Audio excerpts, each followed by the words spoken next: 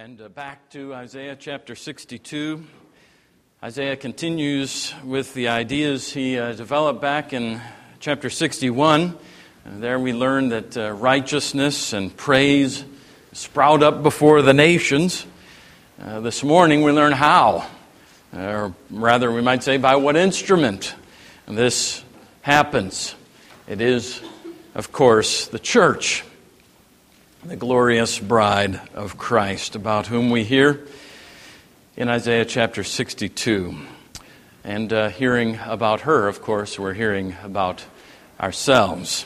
This is a passage about us, and primarily about God's promises and work in us as church. Let's pray. Father, what a privilege again it is, we acknowledge, to be part of this church. You might have chosen to delight in the Alps because you made those and they're beautiful. You might have chosen to take delight in the flowers and the beauty of foliage that you have made. And all manner of things you might have chosen to make your delight in the apple of your eye. But you chose the church. Father, what a privilege it is to be the apple of thine eye. And now we pray that you would impress that upon our hearts. Speak to us, for your servants, your church is listening. We pray in Jesus' name. Amen. Isaiah 62, for Zion's sake I will not keep silent, and for Jerusalem's sake I will not be quiet, until her righteousness goes forth as brightness, and her salvation as a burning torch. The nations shall see your righteousness, and all the kings your glory. And you shall be called by a new name that the mouth of the Lord will give. You shall be a crown of beauty in the hand of the Lord, and a royal diadem in the hand of the Lord. You shall no more be termed forsaken, and your land shall no more be termed desolate. But you shall be called, my delight is in her, and your land married.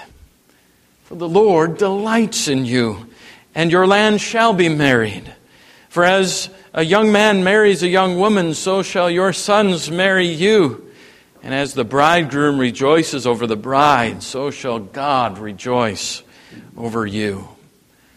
On your walls, O Jerusalem, I have set watchmen all the day and all the night. They shall never be silent. You who put the Lord in remembrance, take no rest, and give him no rest, until he establishes Jerusalem and makes it a praise in the earth. The Lord has sworn by his right hand and by his mighty arm, I will not again give your grain to be food for your enemies, and foreigners shall not drink your wine for which you have labored. But those who garner it shall eat it and praise the Lord. And those who gather it shall drink it in the courts of my sanctuary.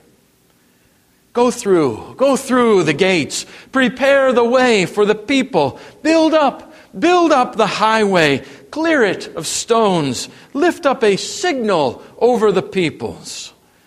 Behold, the Lord has proclaimed to the end of the earth, say to the daughter of Zion, behold, your salvation comes. Behold, his reward is with him, and his recompense before him. And they shall be called the holy people, the redeemed of the Lord. And you shall be called sought out, a city not forsaken. The Apostle Paul, who was a big fan, by the way, of Isaiah and an avid reader of his prophecy, knew what to do with this message. Some people read the book of Ephesians and imagine that Paul came up with that whole Christ and his bride, the church metaphor on his own. No, he didn't. He inherited it long before Paul was even born. God had been describing the relationship between himself and the church as a relationship of marriage, of the divine husband and the earthly wife. Well, there are a couple of particular difficulties, a few of them actually for us, that meet us upon reading this passage, or the parallel in Paul's letter, in which you might remember he says that Christ is washing his bride, the church, with the water of the word, so that he might present himself to her to himself in splendor, without spot or wrinkle. One of those difficulties is faced particularly by the males here, by the men. And speaking for the men, I think it's safe to say that we've grown quite accustomed to the Bible addressing Christians as sons. And we're quite content, because it's God who wrote it, that the Bible should include in words like sons, his daughters as well. Naturally, we men have no problem with what might sometimes have been an issue, maybe even a struggle for you ladies to find yourselves in passages like God is treating you as sons, or act like men, be strong. But in a passage like this one today, we men get to feel something of what you ladies must. Something of the struggle maybe that you've had. When we're described here as bride. It's something we men can't quite wrap our minds around. In fact, one of you men here confided in me a year or two ago that you had a downright difficult time thinking of yourself as part of the bride of Christ. I hadn't thought about it, frankly, at least not very carefully before then, but I've given your comment a lot of thought since, and I've come to agree. Another difficulty we face with a passage like this one is the fact that it, as with so much of the Bible, it is written to the corporate church. As Christians who also happen to live in America and who have breathed her radically individualistic air very, very deeply, we don't think very well in corporate terms.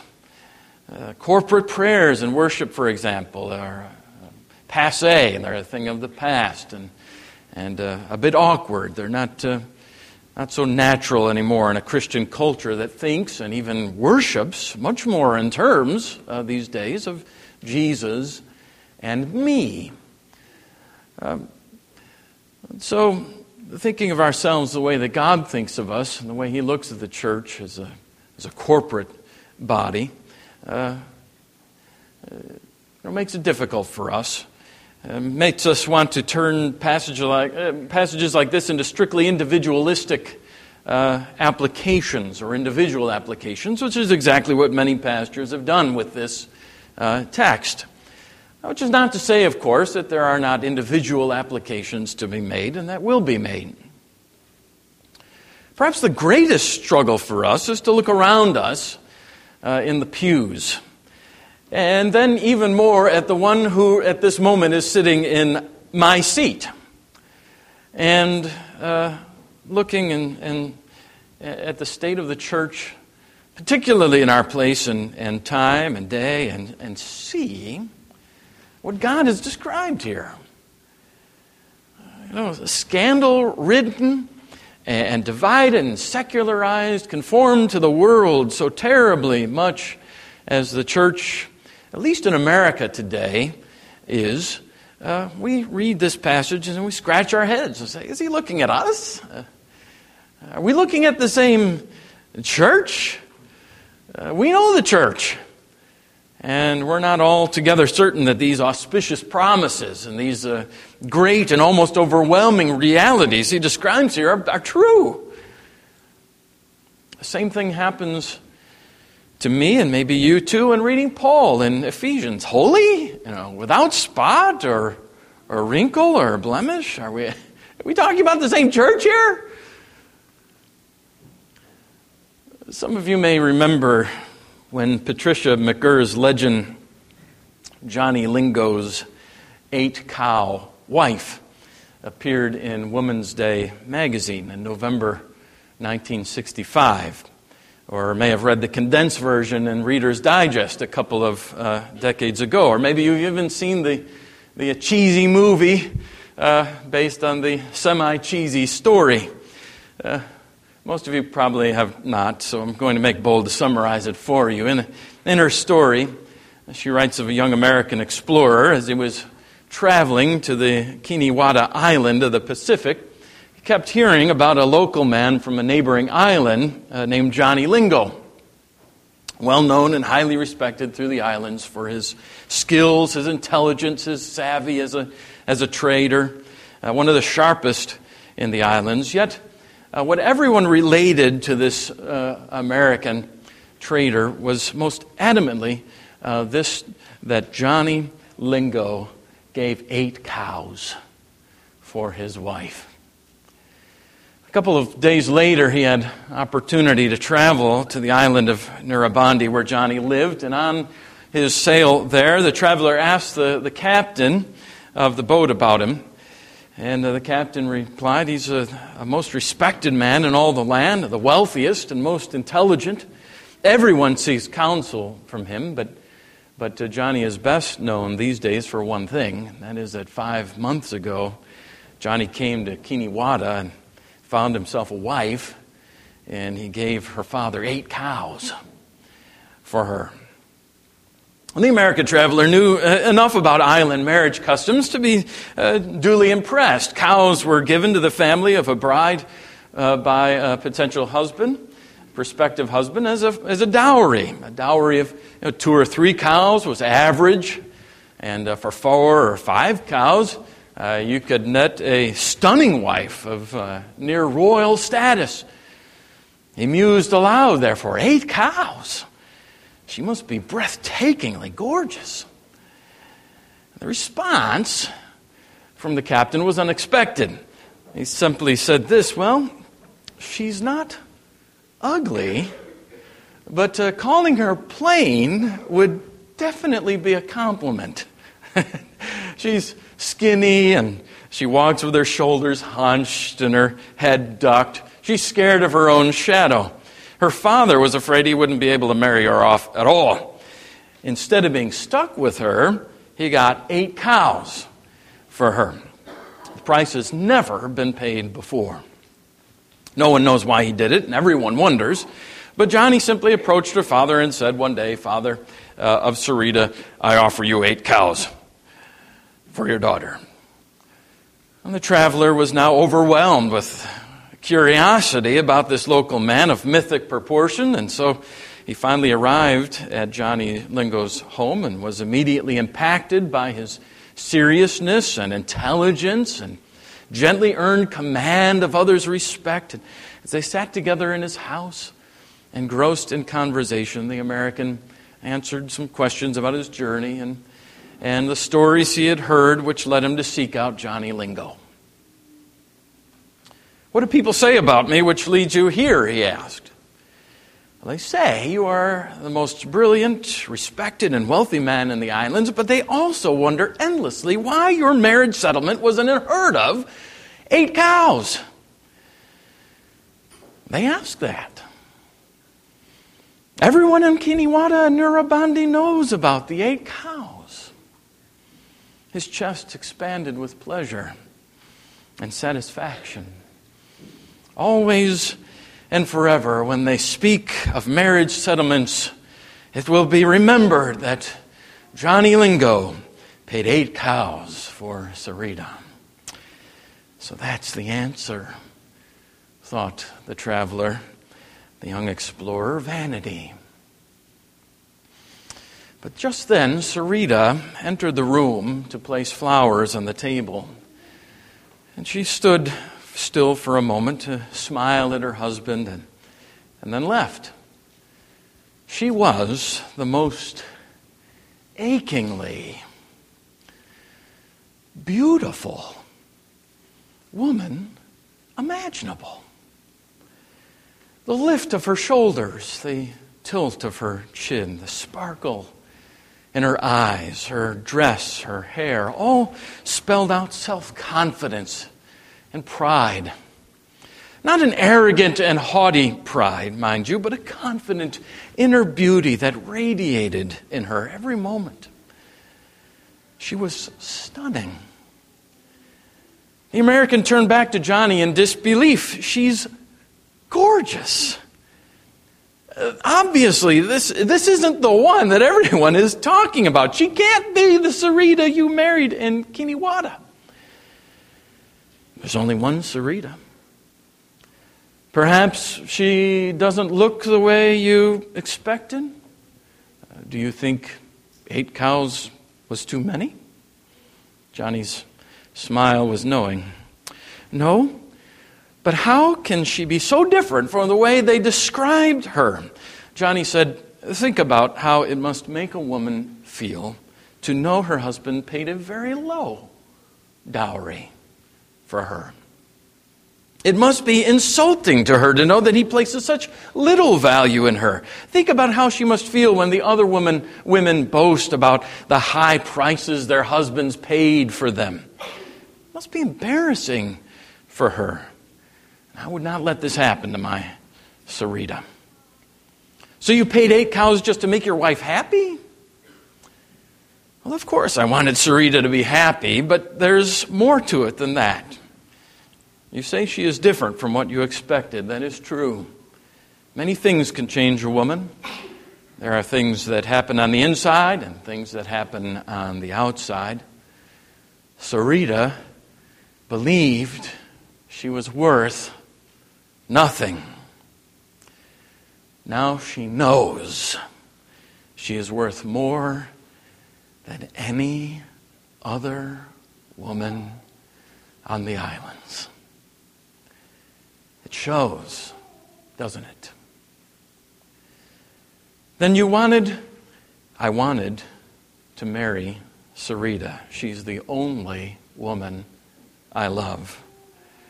But, the American was close to understanding, but, he finished softly, I wanted an 8-cow wife.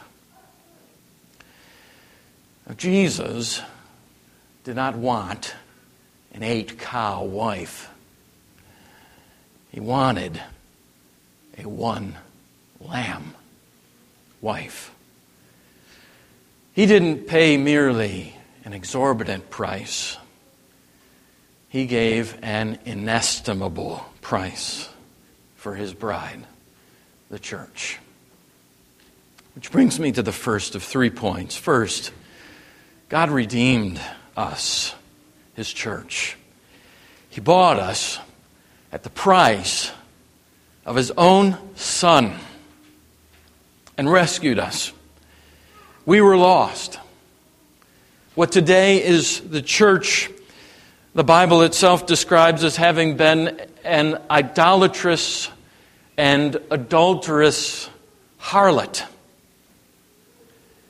The prophets, including Isaiah and the passages we've seen over the past year and a half, were not overstating the case, not 1 ounce, not 1 bit. She has chased after her lovers in every direction of all sorts. Hosea's marriage to unfaithful Gomer was just a live illustration of what most of God's prophets had to show the church in words, held as a mirror up to her by which she was to see herself for the prostitute that she was. She was not merely skinny with hunched shoulders like Sarita. We were a people filthy and unclean and intractably rebellious in our sin. And along comes the Savior, along comes the bridegroom in all of his beauty and glory and splendor and purity and holiness and says, I will buy her. I will pay the price for her, even to the shedding of my own blood on the cross. And wonder of wonders, that's exactly what he did. while we were still his enemies, while we were still running around in unfaithfulness, Christ died for us, his church, his bride. By his own death and triumphal resurrection from the dead, he pulled us out of the gutter of our sin and shame, and he married us. He redeemed us, and in the process, second, he renamed us. When Debbie and I were married, I asked her if it bothered her to give up her name and take on a new name. You know how active a feminist she can be. Not one bit. She said she'd spent years trying to spell Aquilin for everybody. And now she was glad to have the simpler name Burkett, which, as it turns out, she's been spelling for people ever since we married. Of course, the point of taking a husband's name is to express the connection between them, the bond of matrimony. Well, God goes even further. He renames us, and the very names he gives us bespeak that bond. Verse 4. You shall no more be termed forsaken, and your land shall no more be termed desolate, but you shall be called, my delight is in her, and your land married. It's a beautiful set of Hebrew words in a row. He says we were Azubah, we were deserted, we were Shemama, we were desolate, but now we are Hephzibah, delighted in by him. We are Beulah, married. Later on in verse 12, more names. They shall be called the holy people, the redeemed of the Lord, sought out, a city not forsaken. Like Sarita in the story, the reason the church is not forsaken, the reason we are not forsaken is because our husband, in our case God himself, has sought us out and has done so not merely from one island from another, one canoe, paddle across some water to another island, but from the heights and the glories and the splendors of heaven itself to earth and all of its ignominy and humiliation. Even when we, the church, curled in on ourselves, totally bereft of any ounce of attractiveness, in fact, quite the opposite. Plain would have been a compliment when we had no intention to seek him. The reason we're called the holy people is not because we have set ourselves apart from the world, but because God has set us apart from the world. It's a fitting name because it's the reality of it. He set us apart with the sign and seal of baptism. He has gathered us around his royal table to feast on holy food. Our very identity has been changed, fundamentally changed, transformed, in fact, so that now we bear the name of Christ. Christian is our new name by which he knows his church. He redeemed us. He renamed us. Third, amazingly, wonderfully, he rejoices in his church. Did you notice that little detail in verse 3? Before you look, answer me this. Where do you put a crown? Put a crown, of course, on your head, right? Or you have someone else put a crown. Someone else puts a crown on your head. Where is the crown of the church? Where is that to be found? In his hand. Why?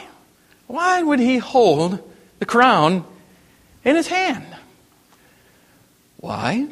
To be admired and cherished. Now take a look. You shall be a crown of beauty in the hand of the Lord, and a royal diadem in the hand of your God. God loves to look at His church, to admire His church. Now, how can He do that? There are days when you can hardly look at the church. Days when, truth be told, you rather despise the church and, in fact, would just as soon walk away from the church. God loves to look at the church and even rejoices in our verse 4. The Lord delights in you. How can He do that? Because when He looks at her, when He looks at us, He sees His own holiness. He sees a people set apart by His grace, washed by the blood of His Son. He sees a people who are transformed by His mighty power, the righteousness of Christ in them. That's what He sees. That's also, by the way, where the analogy of the 8-cow wife starts to break down. It is not that God merely builds our self-esteem by paying an extravagant price so that our dropping heads rise and our hunched shoulders are put in place. It's not that we change ourselves at all. It is that He changes us. This is a supernatural work of transformation. And the gospel not only tells us good news, it transforms us. It recreates us. It makes of us a church that Christ wants His church to be. He wants a one-lamb church. The bride is beautiful to Him. He is able to rejoice in her because the Lamb of God washes her with the Word and has made a thing of beauty out of the church. Beautiful in His eyes, even if you can't quite make it out with yours. You, dear flock, are His trophy. You are the crown in His hand. You are the bride that the groom loves to take and show off. If you could look through His eyes, you'd see it.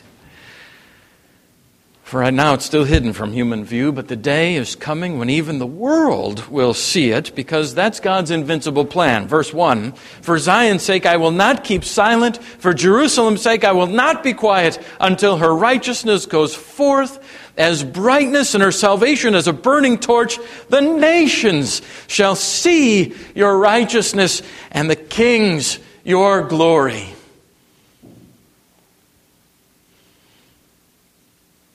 Some of you would be glad to stop right there on that note.